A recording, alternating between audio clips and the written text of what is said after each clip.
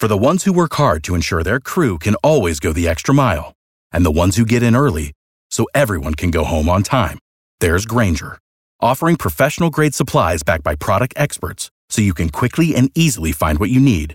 Plus, you can count on access to a committed team ready to go the extra mile for you. Call, click Grainger.com, or just stop by. Grainger, for the ones who get it done. Live tomorrow night, beginning at 7 o'clock, really is when our coverage begins. The president will address the nation in his first State of the Union address tomorrow at 9 p.m. We'll have live coverage here on WOKV. White House officials saying the president will talk about his accomplishments of the past year, like tax cuts, reducing regulations, to name a few. And then we'll focus on what's next, like immigration and more. Fox's Rachel Sutherland continues our team coverage in Washington. Yeah, the White House is not given a whole lot of detail necessarily beyond just kind of the broad themes that we're expecting out of the president tomorrow.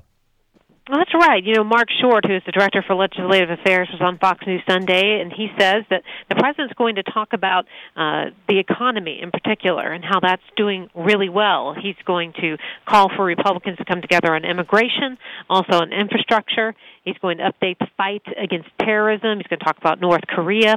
And all this comes, as we know, all this hangs over the president's head as far as the Russia probe. There's no indication he'll talk about that, but, this president sometimes tends to go off script. Yeah, and I would imagine on immigration and DACA and Dreamers, we already got kind of the broad themes of that late last week. We're expecting the White House to roll out even more today. Is there a general assumption by reporters in D.C. that that's going to be kind of the big highlight that we'll see coming out of the State of the Union to try to ratchet up the momentum there? I do think he'll address this and talk about this path of citizenship for what's believed to be 1.8 million illegal immigrants, far more than the 700,000 Dreamers. And so that's actually angered some of his base as well as progressives. They don't like it either. But this is something that we expect the president to talk about indeed.